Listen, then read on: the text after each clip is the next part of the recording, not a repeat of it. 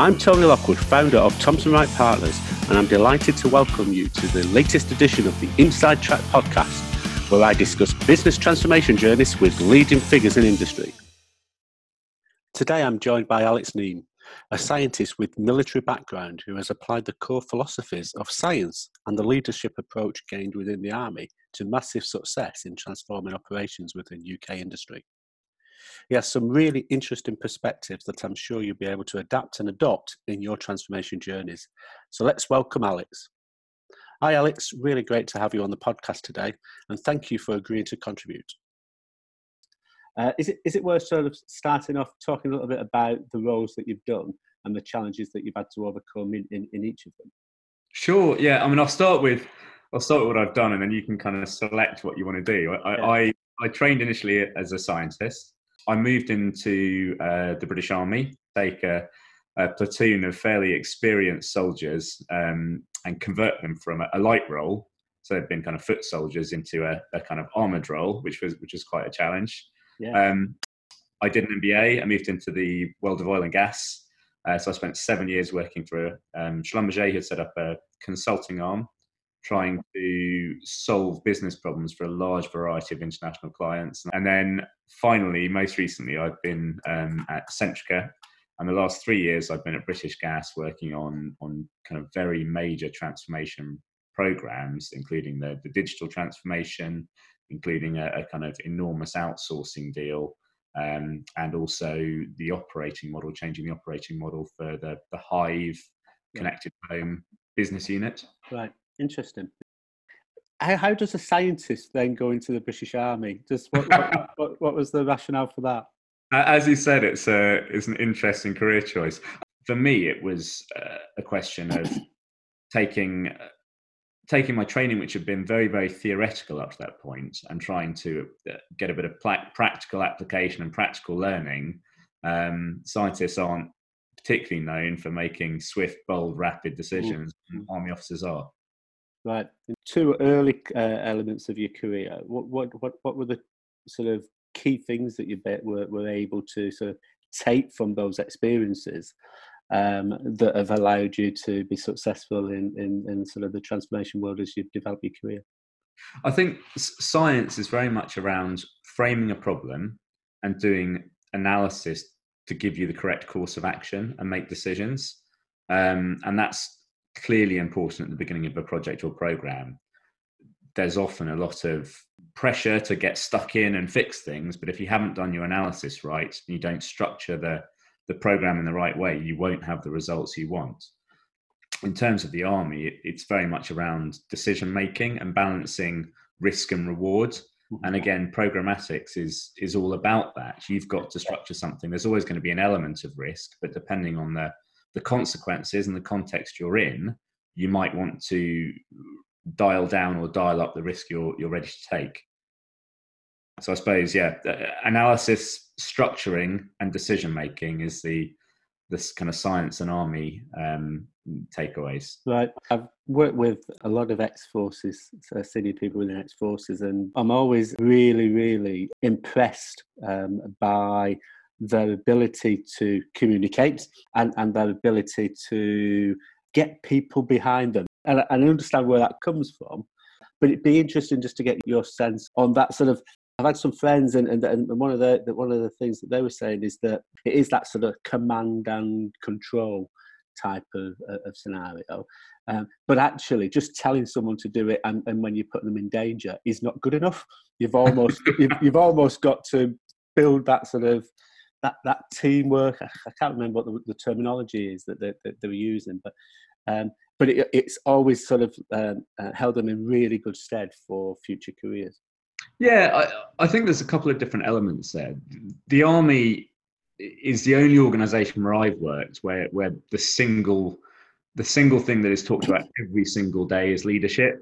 In business, people talk about leadership, more or less regularly. In the Army, it's not just every day; it's every minute of every day. Mm-hmm. So it's a quality that's highly prized in the Army, that every level you're trained in. There's a whole load of material and resource and feedback about leadership. So I think culturally, it's this, it's an extraordinarily important value to military people. Some organizations have very different approaches to leadership, very flatter pyramids, less belief in micromanaging. Others have more, and I don't believe the training you get in the army is not applicable to all those environments. It's just how you manifest it. Yes, yeah. So when you moved into Schlumberger, you'd ended up going back into quite stressful scenarios and being in countries where stuff was going on around you. So what do you do to sort of alleviate that stress, get away from it all? What clues or what help can you offer up for people who are, transformation programs change, people say stressful, but it's nothing like, as you say, being in those combat situations or in those situations that stuff's going on all around you. So what do you do to sort of get away from it all and chill out and get back into the zone? It's a great question. I mean, first of all, before you go into a situation like that, you want to be prepared for it, and no soldier's going to kind of turn up on day one and get chucked into Kabul. There's a whole load of training and thinking you do before you go into that kind of situation. Secondly, when you're in there, I think you need to be very clear about your purpose. So knowing what your purpose is and why you're enduring whatever it is you're enduring makes everything a lot easier. I mean, if you are having a dreadful time and everything's difficult and you don't really see the point in it, that's a totally different circumstance to knowing exactly what you want and taking a bit of pain to get the reward at the end. The other couple of elements that are useful, I find, is to have some kind of emotional release. I had a colleague in transformation programs who used to watch EastEnders and cry at it. That wasn't my idea. That wasn't the kind of release I felt. That's even more stressful. So I like to do outdoor activities. I really love getting outdoors into the hill, ideally walking and biking and climbing. And I find kind of focusing in your mind on a different type of problem. Yes. Good way of getting away. And the final thing that's useful to do is have a support network. And whether it's friends and family or whether it's colleagues, it's really important to talk about the experience you're having with people who can listen sympathetically, but also sometimes challenge me back a bit and help remind you of your purpose. And ideally you kind of do all those things together and you go out into the hills with friends and have a bit of a whinge and they tell you to man up and refreshed. Yes, absolutely.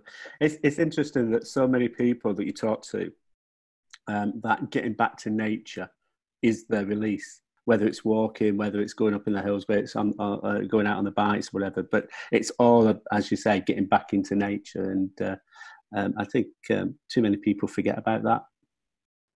So obviously changes constant these days, and highly competitive market conditions, disruptive technologies sort of being launched day in, day out, and so the face of traditional business models having to massively change as new entrants come in and shake up the market.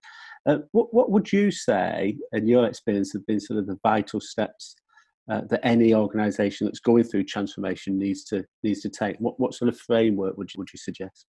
I think the first thing is to acknowledge the disruption, acknowledge that change is constant, because every organisation gets to a point where it has to change and where it will change, and embracing that and seeing the opportunities is the first step. I guess programmatically, it's really important to understand your requirements for any reaction you're going to have. You've got to set your requirements. I've been on remediated programs that have kind of been trying to do the right thing, but it's not clear what good looks like or what the outcome and benefits required are. So very first thing in your frameworks, to set the benefits you want, the outcomes the programs are going to deliver, and the outputs the projects are going to deliver to achieve that. The second thing is once you've got your target set up, it's putting your structure in place. So your governance, your roles and responsibilities, making sure you've got the right resources and tools to do what you're going to deliver. And the third thing, once you've done that, is to get your baseline set and have your monitoring equipment set up. Right. Because if you want to have any degree of agility, you want to be testing and learning as you go along. And as you make a change, is it having the effect you want? Do you stop? Do you continue? Do you modify your approach? So those three things for me have always, I know it's simple, yeah, but you'd be amazed at how often it isn't done well. So setting your requirements, setting up, structuring a program in a kind of clear fashion, and then monitoring and evaluating as you go along, they're critical. Yeah, and all of those are, as you say, they should be in that sort of formulation process, shouldn't they? This is the way that we set a program up for successful implementation. But all too often, it's that's the grudge work. I just want to get into the detail and let's get into it, and suddenly you're trying to deliver stuff on moving sort of waters, and you can never really understand or determine whether or not you've actually delivered what you set out to deliver. I think it's that balance between the business imperative and the real genuine desire to make change happen. But sometimes people don't really understand programmatically what you need to run a successful program. And there is a bit of a kicking off and a set piece that feels like admin and wasted time and non-productive time and a sideshow while you're doing it. But when you build a house, you don't see the foundations. But if you haven't built your foundations right, the house probably isn't going to last for too long. No. And for me, that initial phase of a project or program, and you can always achieve it within 2 weeks if you get the right attention. That sets up your foundations and enables you to build something successful. Yeah. Otherwise, you're continually re-steering the program, undoing decisions and activities you've made. And how do you manage your stakeholders, both senior stakeholders and sort of the wider sort of stakeholder group? It is always challenging. I think even the stakeholders, even your project team, people have different emotional states on different days. They have things going on outside the project and the program. On the project and program, they've got different desires and wants. And then when you layer in the kind of different levels of business unit requirements, politics on top of that, the context of projects working in, it's extraordinarily complex. I mean, for me, I think you have to first stay aware. And you need to know who the key stakeholders are, who are the ones who have influence, who are the ones who have particular influence. Are people positive or negative to what you're trying to achieve? Do they perceive a threat or an opportunity in what you're doing? So first of all, that awareness piece, looking at what the landscape is. Secondly, paying attention to that and being really aware when things change.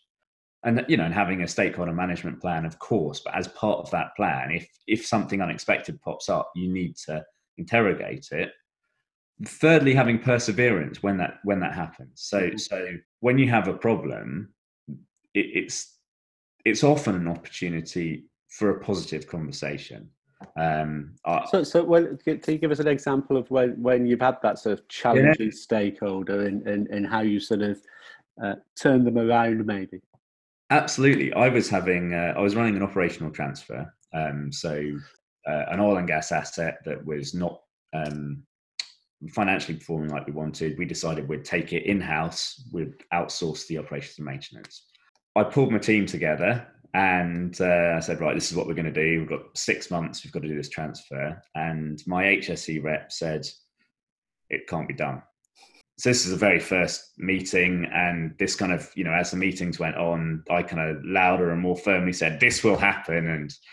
And she said, no, it won't.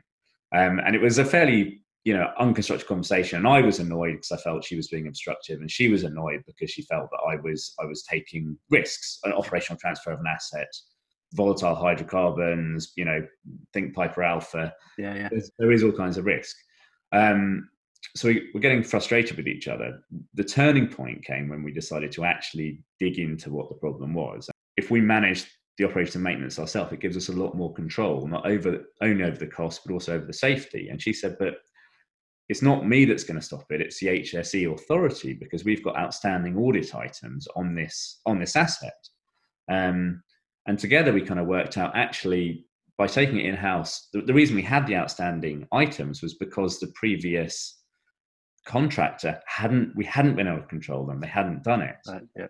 So we kind of worked out that we could go to the HSE and say, look, we've got an opportunity here.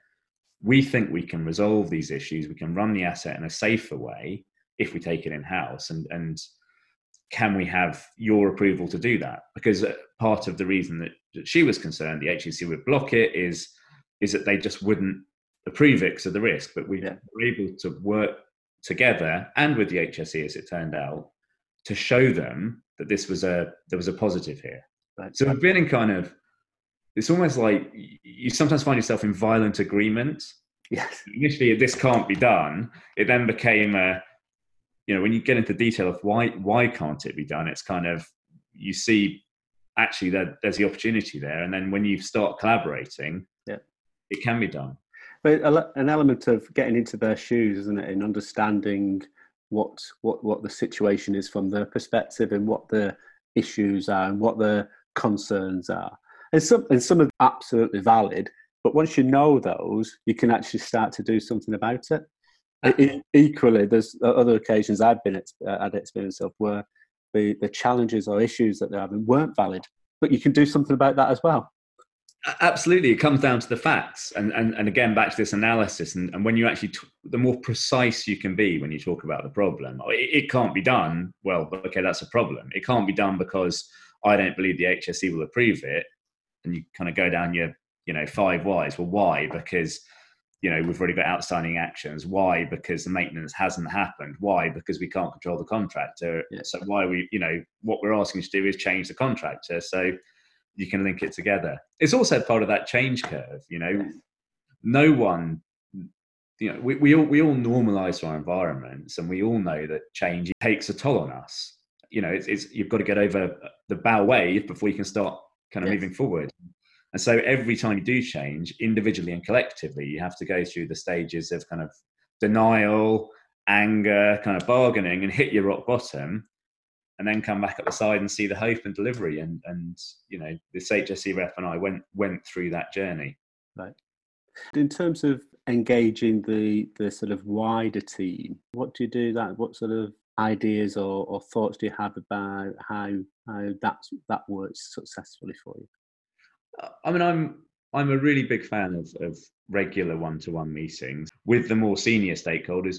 You tend to not find space in their diary unless you block it in advance. And one of the programs I was involved in, we were setting up a big decommissioning program, and it wasn't, there were layers and layers of teams. There were contractors, there were different business units, there were different parts of our business units, and the project manager came up with the great idea of launching something called One Team. And in the principle, I believed in, we're going to be one team, we're going to have contracts and everyone in the same room. But I said, well, the practicalities of it, it's a, half a day meeting every month for 50 people, the practical it's expensive. It's going to be a waste of time and money. It's not going to achieve what we want. And I was proved totally wrong. Yeah. And Will was fantastic. He stood out in front of everyone. He said, this is why we're doing it. And I realized that and we all know it, but it was just another data point showing, he had different conversations, different connections with people than I did. Yeah. And in this forum, we could address certain things, and in other forums, we address different things, and individually and collectively. A program, you never have this direct, flick a switch and something happens on the ground. It's always about nudging and influence and navigating. One of the things that we've done successfully are these daily stand-ups. 10, 15 minutes in the morning, 5 minutes in the afternoon, just to ensure that everybody's in the same place in terms of what the priorities are, what the focus is for today, and then coming back at the end of the day, have we done it? What are the barriers? What do we need to resolve? What do we need to get out of the way for tomorrow? And that just starts to really build up the momentum really, really quickly.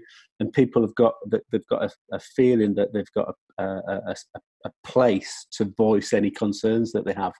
And it doesn't sort of fester. Then people get into the swing of it, and they do voice their issues. And you just get into as we were saying earlier, right into the detail really early on in the process.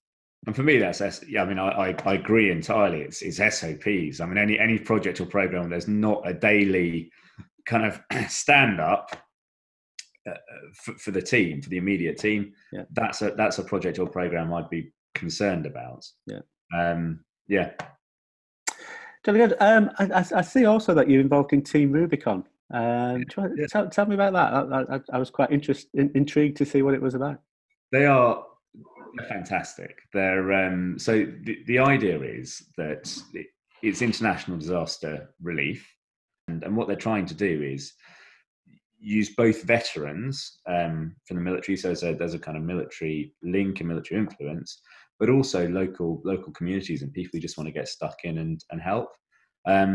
What they're particularly good at is basic organisation and training and briefing, so they can work within a team. And I love that whole idea of in a very lean and agile way, having an event, taking the resources you've got and giving them the kind of minimum of training to make people effective. What they're also brilliant at is on some of the kind of more serious international incidents, they'll send out reconnaissance parties to do situational analysis and work out how to solve it. So back to this passion of mine of kind of situational awareness, analysing and scoping a solution. Brilliant, really good. And as you say, so many of those areas that has been covered within Rubicon, absolutely transferable into your day-to-day job as well. Where you're bringing people together with a common aim on some projects. People want to get involved, and actually they just need to be guided in the right way. It is fantastic. I mean, I would say the skills you can learn for something like that are they're life skills that we. Oh, great, brilliant. So to sort of finish off, if you are to boil down your sort of whole experience into one sort of core takeaway for the listeners today, what would that be? And I think it's something that I arrived at early on and I've been refining as I go. And the first thing is, if you fail to plan, you plan to fail. You've always got to have a plan. You know, the second thing is plans are nothing and planning is everything. It's interesting, and I just want to sort of pull you back a little bit.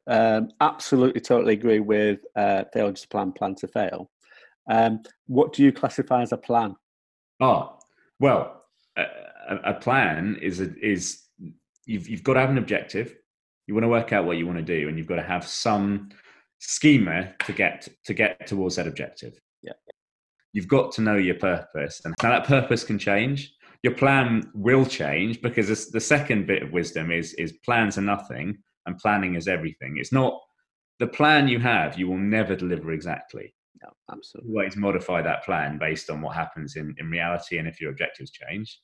So the third piece of advice, which I guess maybe that's the one that's absolutely critical, it's the US Marine Corps motto: improvise, adapt, overcome. Right. You know, whatever happens, you've got to be persistent and you find a way through. You improvise, adapt, overcome to achieve your objective. But that on its own, that's why I like to say that, you know, failing to plan is failing to fail. If you don't have an objective, if you haven't had some kind of plan, you can do all the improvising, adapting you want.